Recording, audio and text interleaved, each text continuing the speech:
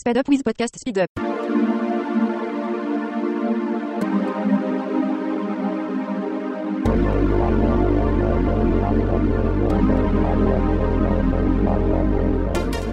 Rationally Speaking is a presentation of New York City Skeptics, dedicated to promoting critical thinking, skeptical inquiry, and science education. For more information, please visit us at nycskeptics.org.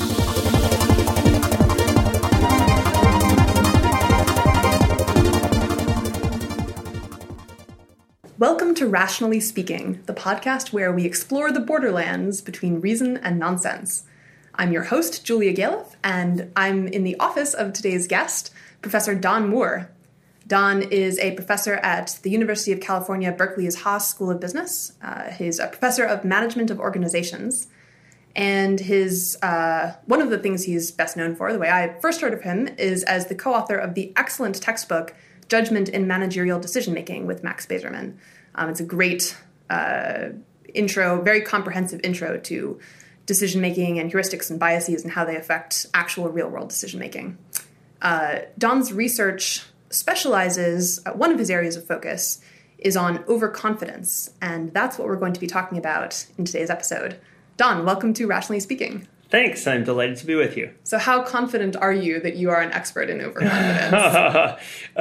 Only moderately. Excellent. You've taught yourself well. I strive towards good calibration in all of my confidence judgments. That's quite a motto. So before we dive into the meat of the episode, I think most people colloquially are used to thinking of overconfidence as basically being someone who thinks too highly of themselves, like they have an overly high opinion of their skill or their intelligence or charm or whatnot. Or possibly overconfidence means being too confident that some endeavor of yours will succeed. Is that what you and your subfield mean by the term, or do you have some more precise academic meaning? You are correct in guessing that, like many academics, I strive toward precision in my definition, and the colloquial definition sometimes gets in the way. Right. So people use the term confidence in all sorts of ways, many of which are not really amenable to an assessment of overconfidence. Okay. In order to accuse someone of being overconfident, I need to be able to show exactly what it is they believe and exactly how that deviates from reality. From reality or from what they would be justified in believing reality is? That is an interesting distinction. The latter Okay. is more important, what they would be justified in thinking that reality is. Okay. Because there are circumstances, we might get into this, but this is already starting to split hairs a bit. There are circumstances in which rational people can believe false things. So selective information exposure can lead Bayesians to inaccurate beliefs under some circumstances. And there are some attempts to account for the evidence on overconfidence by relying on just such explanations. Okay, great. Well, we don't have to go quite down that rabbit hole yet. Sorry, I always want to be the one who splits hairs the most finely. So if you start splitting hairs, I got to one-up my guess. That sounds like a challenge. Yeah. I'll take it. One of the major contributions of my research to the study of overconfidence is to clarify the different approaches to the study of overconfidence. So the term overconfidence has been used in lots of different ways by lots of different scholars, and I try to clarify those different approaches. So one is overestimation, thinking that you're better than you are.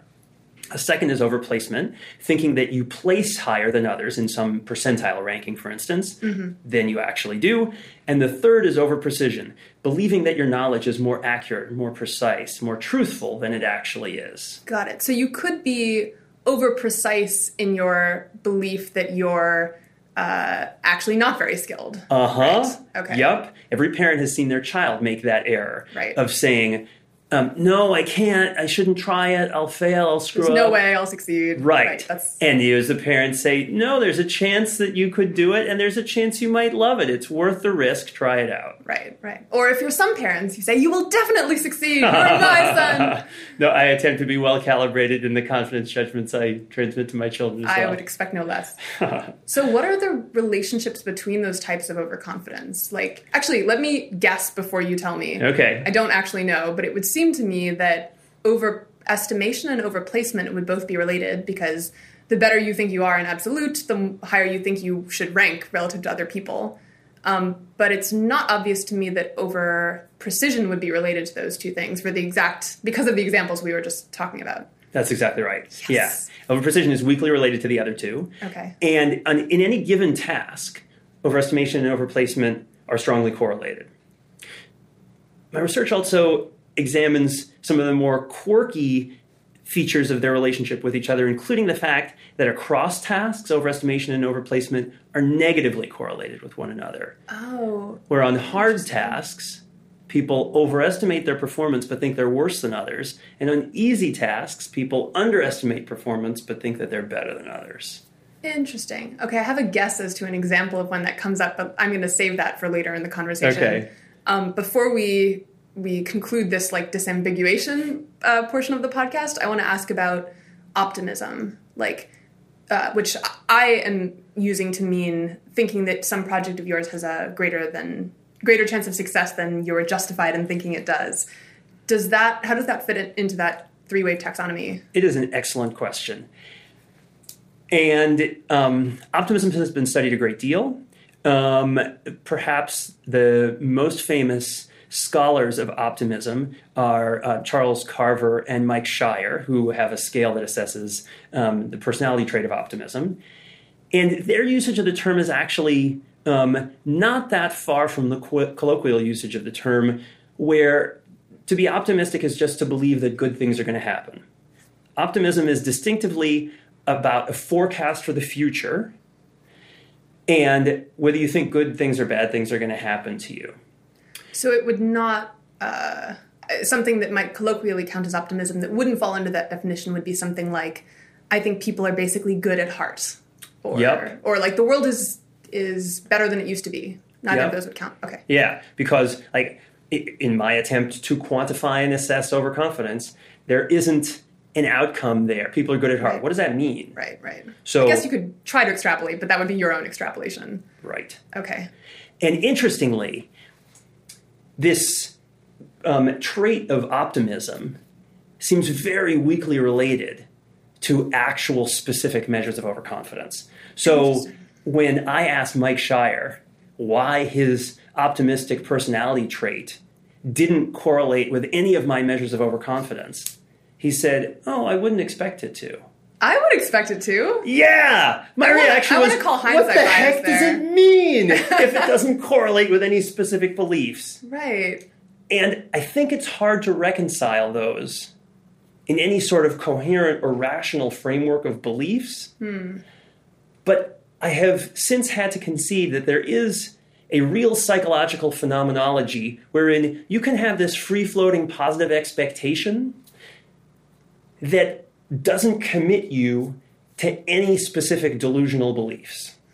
Yeah. Go ahead. I was just going to point out the irony of me studying overconfidence. My mother finds it deliciously ironic because she regards me as a hopeless optimist, but at the same time sort of mercilessly specific and self-critical when it comes to specific beliefs. So she's when she thinks of you as an optimist, she thinks of a generally sort of sunny, enthusiastic disposition that doesn't necessarily cash out in concrete predictions. That when it comes to figuring out how to feel about something, that at least in my mom's assessment, I do a really good job figuring out how to put my outcomes in life in the best possible light. Right. And feeling grateful for what I have rather than wishing that I had more or that I had something else.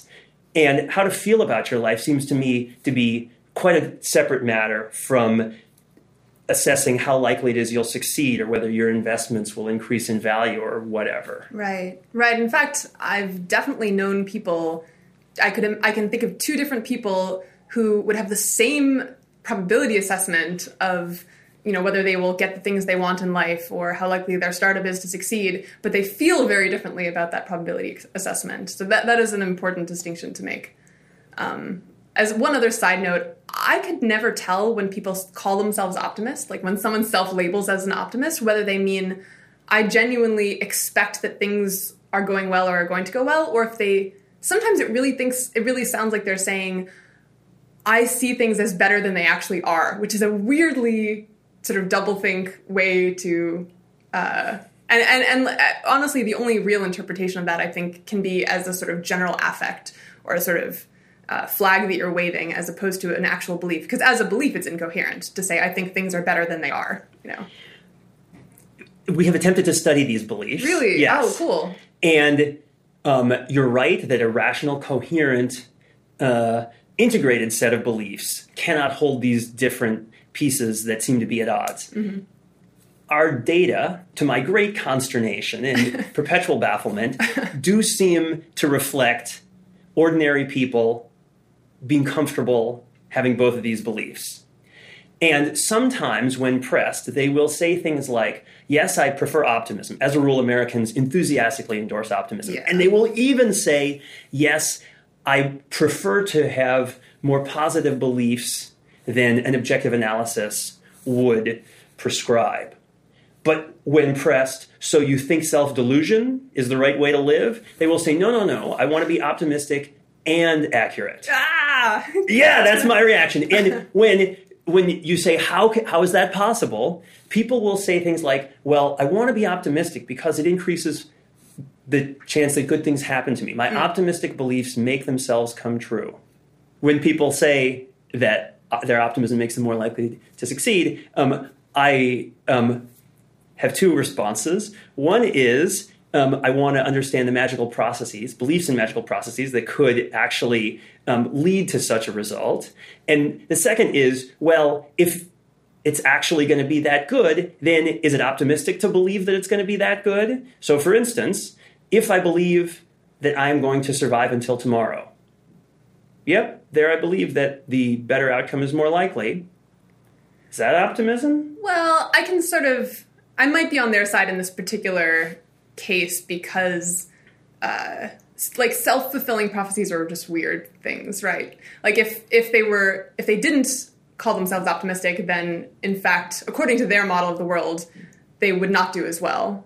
And therefore, so it's one of those. Yes. It turns into whatever you say. I think many people do have that model of the world in which optimistic beliefs are more likely to result in positive outcomes. Some of that looks like magical thinking.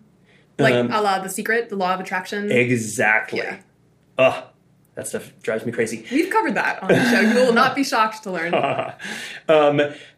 There's a slightly more sensible version of those beliefs wherein people believe that their own faith in a positive future might motivate them to take action that would produce positive outcomes. Mm. Some of those beliefs are more plausible than others. Like, my positive outlook leads to enthusiastic, outgoing behavior that elicits more positive reactions from others. Right. Some of it is a little less convincing along the lines of, well, if I believe I'm going to do well on the test, then that'll lead me to study more. And people generally don't have a sensible response to the concern, well, what about circumstances in which you're persuading yourself that you're going to do fine undermines your motivation to prepare for undesirable outcomes. Right. So, people don't have a response to that? Because that's always what I want to ask them when I see someone. When I do, they say, oh, yeah. Okay, well, that is a response, I guess. I'm glad we're talking about this because this comes up not just in the podcast again and again. Like, most recently, perhaps Maria Konnikova was wonderful. Touting, yes, we've had her on the show twice, and she was touting the benefits of self-delusion for exactly this reason, that it affects your performance and therefore leads to better outcomes. And Maria was touting self-delusion, that it would help? Yeah. Oh, I'm so disappointed. Well, you should check out the context to make sure that I'm not misrepresenting her. But I mean, this is like... Yeah, there's a lot to unpack here. For context, I will just say that I used to use overconfidence as an example of a cognitive bias when people would ask me what I do, and I would talk about this organization, and we run workshops, and we try to help people notice and overcome cognitive biases, and they would want an example, and I used to reach for overconfidence as an example just because it was such a nice, clear example of a bias, so relevant to decision-making. There was actually research on how to overcome it, And I've stopped using it as an example because I got so much pushback from people who just didn't think that there was such a thing as they didn't think there was such a thing as too much confidence, that basically the more confidence you have, the better. And, our goal to be more successful, our goal should just be to find ways to boost our confidence irrespective of the mapping to reality. To be clear, I encounter those objections with some regularity myself as well. So it may not be wholly irrelevant that we are both based in the Bay Area, which is the home of moonshots and unicorns. But, and to those people I say, so you want to be more overconfident about everything. You should believe that your investments will go up infinitely tomorrow. You should believe that you are immortal and can drive as fast or as crazy as you want and don't subject yourself to risks. Wow, I never tried the snarky response. I always tried the very gentle response and it didn't work. Maybe I guess you're a nicer person than I am. Yeah, I'm less successful. So one manifestation of this model that I think that I've seen recently, and I want to see if you agree with this, is growth mindset. So I don't want to talk about the specific thing that Carol Dweck, the researcher who coined this term, means by growth mindset, but rather the colloquial understanding of growth mindset, which is instead of thinking to yourself, well, I'm not a good public speaker, I guess I'm just not the kind of person who can do public speaking, oh well, and giving up, you should instead be thinking to yourself, I'm not a good public speaker yet, but it is a learnable skill, and I'm someone who can learn skills, and by adopting this growth mindset instead of a fixed mindset, you can actually improve at the skill. And I have to admit, I wonder whether encouraging people to have growth mindset as much as possible is actually encouraging overconfidence, because it seems to me to be an actually empirical question whether people can improve. I mean, to some extent, I suppose people can always improve. No, I don't know. There might be some skills that are just, limited by your IQ or limited by something else. And there other are skills people who practice their skills at telekinesis or I hadn't even thought of that telepathy. Example. Yeah. And they will fail. Right. I was thinking only of real skills. Yes, exactly. So, but okay, let's limit the question just to real skills for now, because I think that makes it a more interesting question. I agree. There's surely some fact of the matter about how difficult it would be for you to improve at a skill.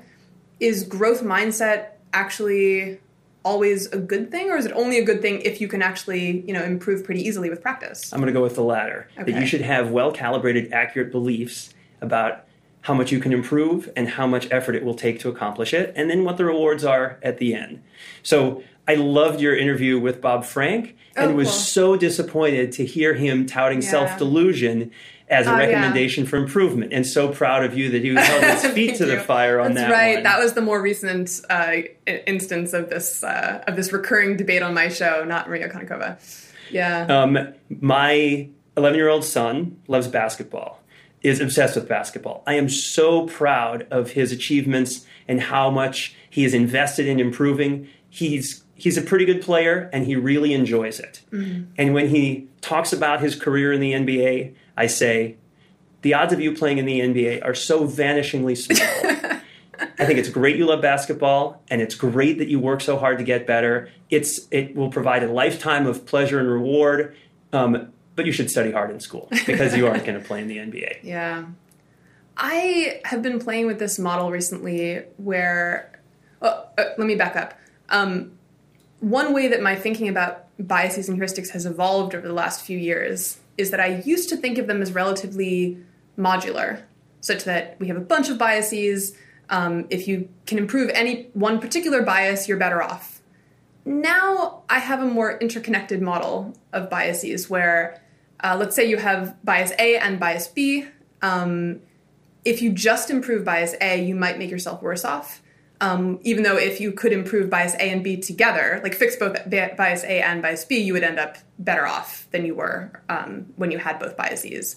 And I wonder whether overconfidence is kind of like bias A in my model, where so I think we definitely have overconfidence as a species, but we also have other related biases like narrow framing or loss aversion. Or maybe a better way to describe this other related bias is that I think humans find it hard to motivate ourselves to act just based on the kind of expected value calculation. So like if you have two options, and option one is you could, I don't know, have $500 for sure, and option two is you have like a 1 in 10 shot at $10,000. Option two is actually has higher expected value, especially, and it's especially a better choice if you're going to have this choice presented to you repeatedly over time. Like you should totally go with option two all the time. But it's just not that motivating to choose something that has a low probability of paying off, even if it's a high payout. And so if we just fix overconfidence, or optimism, I suppose I'm pointing at, and we say, we like give people the ability to see clearly what their odds actually are and see like, oh, I have only a 10% shot at getting this reward, then maybe they actually won't take it even though it's the best thing to do because they can't abide the idea of doing something with only a 10% chance of winning. So yeah, I'll stop there. What do you think of this model? There are a number of attempts to account for the persistence of overconfidence in human judgment with explanations exactly like the one you've offered, where overconfidence is somehow the antidote to some other human frailty or weakness or fear. And I have a problem recommending overconfidence as a treatment that way or endorsing it as rational. Like, yeah, you want a machine that has this known flaw because sometimes it helps cover up another known flaw. Well, that's problematic for a few reasons. First of all, like if you could fix the first flaw, then you wouldn't need the second. And it's hard to forecast exactly all the ways in which flaw 2, this being overconfidence, could get you into trouble that you hadn't anticipated in ways that flaw 1 isn't involved in. Right. So it's a little like you're writing code and you realize there's a bug because you do a calculation and it gets you an answer that's, 5 too low. And instead of figuring out what the bug was, you just add 5 to everything. Like, that's right. You'd like to go back and fix the original bug. Yeah. So do people always have well-calibrated beliefs, and do they respond sensibly to uncertainty? No. Would I recommend overconfidence as like a general treatment or correction for those errors? Again, I can't recommend this as a general strategy for a rational individual. Yeah. I mean, I think the reason I'm interested in this model is not so much as a way to decide whether it's rational or irrational to be overconfident, because I think it's irrational, but more just as kind of a Chesterton's fence type exercise. I don't know that. So there's this parable introduced by an essayist named G.K. Chesterton, where he says he imagines someone coming across a fence in the middle of a road somewhere and saying, well, I don't see why this fence is here. Let's just take it down. And G.K. Chesterton says to this hypothetical man, no, go off and figure out why that fence was put there in the first place. And only once you understand why it's there will I maybe let you take it down, but not before. And this parable has been invoked whenever some sort of high-minded, well-intentioned reformer says, I don't see why we have such and such social conventions, or I don't see why cities, ended up organized the way they are. This seems clearly inefficient or suboptimal. Let's, tear it down and build something new that makes sense. And I don't think that the point of G.K. Chesterton, the point I take from Chesterton's fence is not that we should never change anything. And in this case, my conclusion is not that the set of biases that our brains evolved happens to be the most optimal arrangement of a brain. That would seem very coincidental to me, especially given that we don't live in the environment that we evolved in. But the point is more that in our quest to improve the way we think, we want to notice what hidden benefits there had been from the old system so that we can make sure that we don't lose them in the process of improving. I love that challenge. Okay. It is wonderfully inspiring and encouraging to any scholar who's interested in asking one more level of why. Why do we observe so much overconfidence? Accounting for its origins psychologically and practically is of enormous interest. If, however, the challenge you've issued to me is explain what in the ancestral environment could have favored the evolution of beings that are overconfident, there we get into some of the problems associated with all evolutionary psychology, and that is the shortage in the fossil record of evidence on the situations, cultures, and environments in which humans evolved. Sure. And we can speculate endlessly about ancestral environments that could possibly have favored overconfidence, and we will never have an answer. Sure. Fair.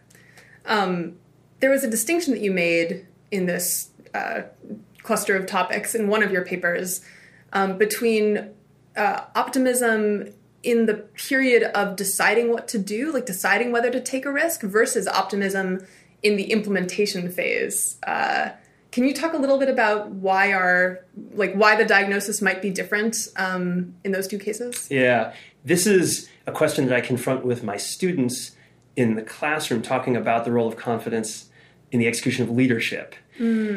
Because everyone sees the important role that leaders play instilling confidence in others, where in any large group or organization, a leader has a role marshaling resources, encouraging people to march in the same direction, to commit themselves to a cause. And confidence that the leader has picked the right direction is enormously useful in the service of that goal. But that doesn't mean you want to recommend that the leader be delusional about them assessing the risks associated with different courses of action, whether that be challenging the status quo in police law enforcement, or deciding whether to enter some new market or found a new company. As the leader, you have got to assess the risks with clear-eyed insight before you commit the organization to taking some course of action. Once you've decided that's the way to go, you'd really like everybody marching to the beat of the same drummer in order to maximize the organization's chance of success. So you're explicitly not endorsing self-deception as a leader, but you are maybe endorsing other deception? That is a profoundly troubling question, which I must confront with every class when I bring this topic up. And I'll say no to the second, too, because a leader who attempts to lead by fooling his or her followers is practicing a profoundly unsustainable form of leadership.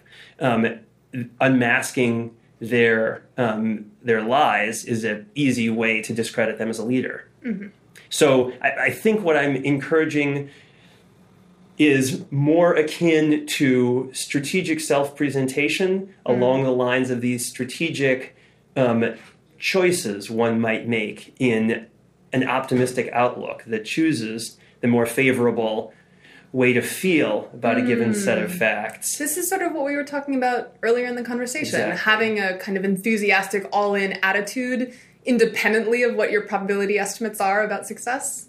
Yes. I like that. Yeah, I've been looking for solutions in this space of ways to purchase outward confidence without spending epistemic hygiene, I guess. That's the trade-off. I've confronted this question in research that I'm doing with colleagues here, Cameron Anderson, with Liz Tenney, who was a postdoc here, is now a professor at the University of Utah, looking at issues of confidence expression and the circumstances under which confidence expression can help increase the faith that others have in you, or potentially get you into trouble if you express overconfidence. And the expressions of confidence that are most likely to get people into trouble are things like, I am 100% sure that we can accomplish this task successfully. Or, early in the Obama administration, we will get down to 5% unemployment within a year. That sort of specific claim is falsifiable and can get you into trouble. There are other ways of expressing confidence that are less likely to get a leader into trouble that aren't attached to specific claims. Cool. I look forward to reading that because this is also something that I confront a lot. This is one of the objections that people have to addressing their overconfidence is that they feel that they worry it'll cost them social points, and I think it's a reasonable worry. I'm curious whether you think that overconfidence on the part of, say, entrepreneurs or angel investors might actually be a positive externality, that maybe it is in fact bad for the individual who's deciding to throw, 5 years or $1 million into some project that doesn't have much of a chance of success. And if they were correctly calibrated, they would do something that was maybe slightly less glamorous, but much more likely to succeed. But but all of that collective overconfidence benefits the rest of us, assuming that the average new startup is positive for the world, which doesn't have to mean all of them are positive, but just that every now and then you get a Google or, an Uber. I guess I'm revealing myself as someone who thinks that Uber is net positive, so that's a whole other episode. If all the entrepreneurs and angel investors were perfectly calibrated, we would just never have any of these Googles. We would certainly have less of them. I would agree wholeheartedly that sort of confidence has a positive externality. That as a nation and as a world, we have benefited enormously from inventors, entrepreneurs, and dreamers who take bold and irresponsible risks. They have created movements and companies that have benefited us all. And the U.S. economy is so much more dynamic thanks to that sort of courage. So do you feel like your work is good for society if you're encouraging business school students in the Bay Area to be less overconfident? If it means they're less likely to throw away their life savings, to ruin their lives, to subject themselves to hardship, disappointment, and frustration, then yes, I can feel good about the advice I'm offering to my individual students. I also do so in the full knowledge that there will always be a ready supply of eager entrepreneurs who are delusional about their chances of success and are ready to fill the schedule of any VC willing to talk to them. Yeah, I don't disagree with that. Now that we're back on the subject of entrepreneurial overconfidence that we sort of hinted at earlier in the conversation, do you want to delve into this sort of seeming paradox in the relationship between overestimation and overplacement between tasks? Sure. Here we're getting into some of the hair splitting that you invited me to explore earlier. Mm-hmm. The explanation for the negative correlation between overestimation and overplacement across tasks, I think, can best be summarized by the simple and uncontroversial notion that people's knowledge of themselves, their performance, their ability, and their potential is imperfect. So people will make errors. Mm-hmm. When the task is hard enough that everyone gets everything wrong, or that everybody will fail, mm-hmm. if anyone makes an error estimating performance, they can only overestimate it. When the task is so easy or everyone is so capable that everyone gets everything right or everyone succeeds, then they can only underestimate it. Okay. So that accounts for a regression to the mean effect. Yeah, except for there's not a mean. It's more like regression to your prior, your Bayesian prior, where you've gotten some signal of performance, but it's noisy, and so your prior combines with the signal, and as a result, what you get is regressive estimates, where on very hard tasks, people overestimate, on very easy tasks, people underestimate. Yep. That's been known for decades. That is the hard-easy effect in estimations of performance. It appears to be superficially contradicted in people's beliefs about placement, because on hard tasks, people think that they're worse than others, even though they have just overestimated. And the way that happens is a natural consequence of the fact that even though their knowledge of themselves is imperfect, their knowledge of others is even more imperfect. So, for instance, if I ask a group of my students, give yourself a percentile rank relative to others in the room on your juggling ability. On average, we will see that the mean is below the 50th percentile. On average, people think they're worse jugglers than others. They know they're not very good, but they think maybe there's some jugglers in the room, and it's unlikely that everyone here is worse than me. And so they err in estimating others' performance on this very hard task and wind up believing that they're worse than others when they're not. There are many other instances in life where people feel capable and think, oh, I'm pretty good at this. I know how to drive a car, and I haven't had an accident in the last week, so maybe I'm better than others. Mm-hmm. And they wind up overplacing themselves. Right.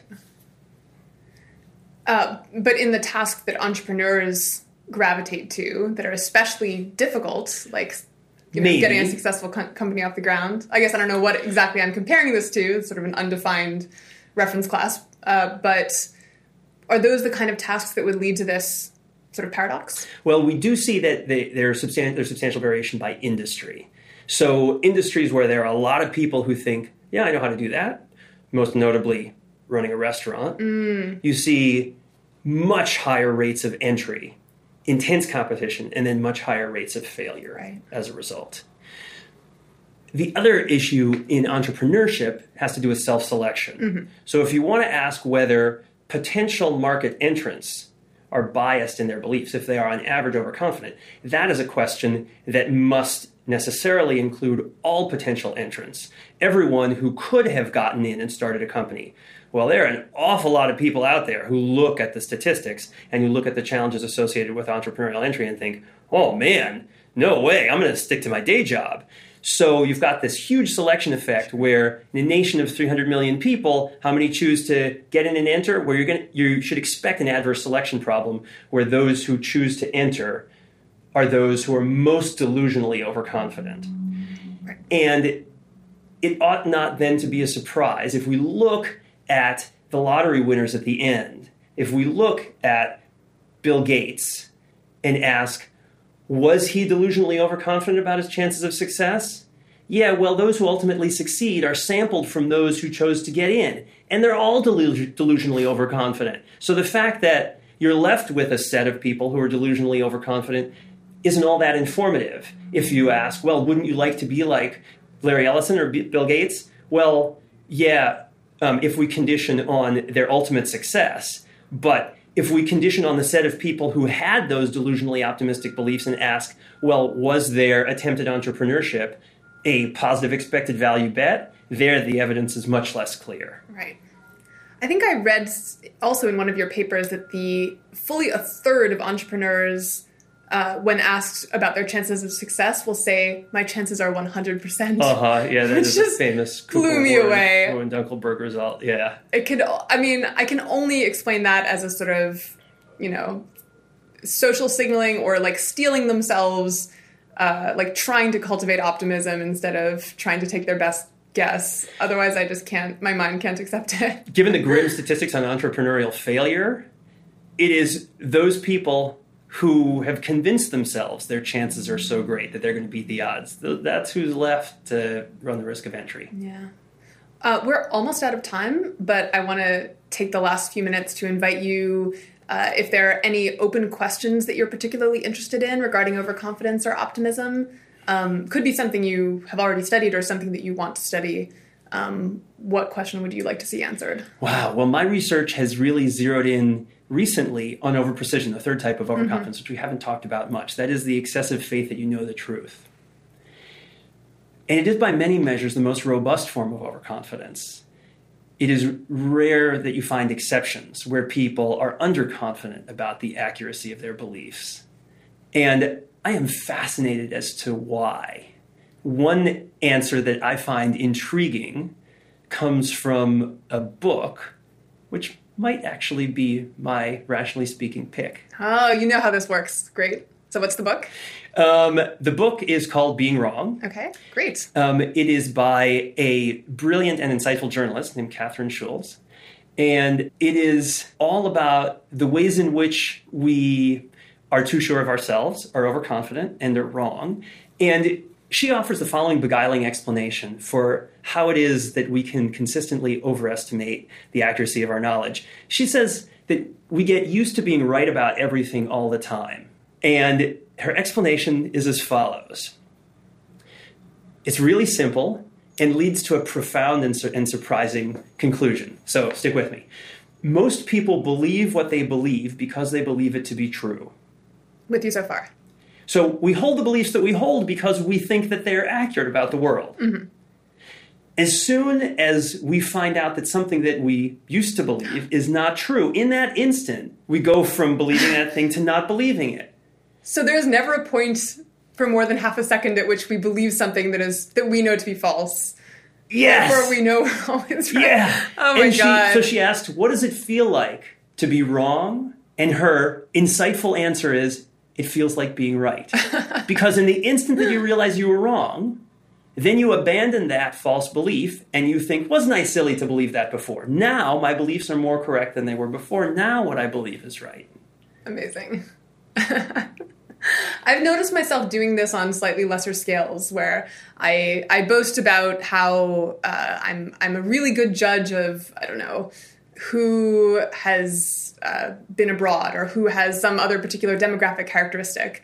And if someone asks me for examples, I'll list off a bunch of examples as sort of proof that I'm good at this. And then when pressed, I'll realize, wait, I never actually confirmed that any of those examples I was right about. They just felt right to me. And so my brain stored them as confirmations of my, detection skill. It does seem to be a tenacious property. You aren't alone. So I think this is a good point out of any to wrap up. So let's move on at this point to the Rationally Speaking pick.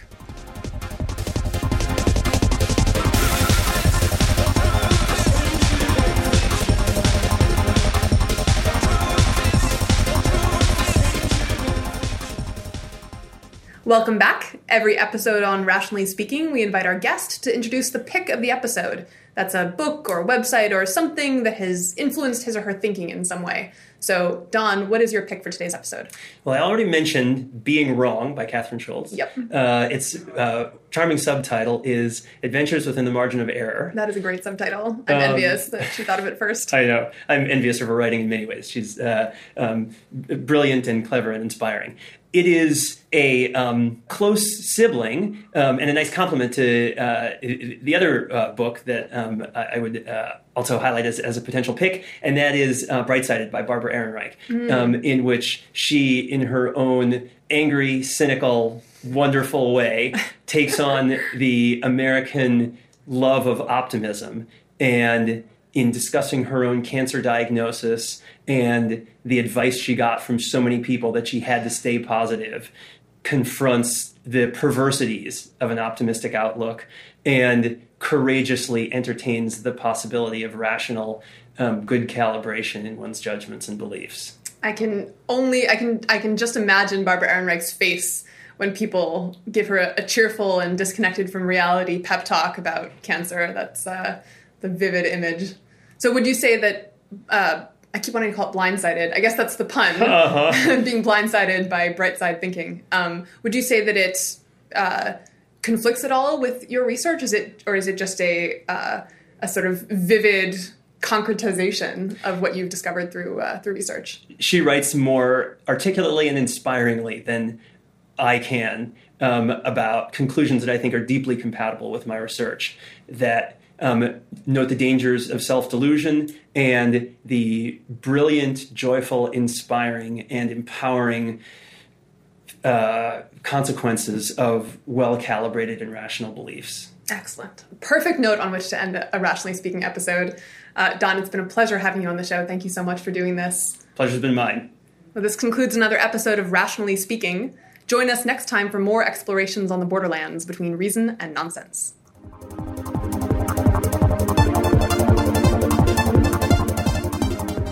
The Rationally Speaking podcast is presented by New York City Skeptics.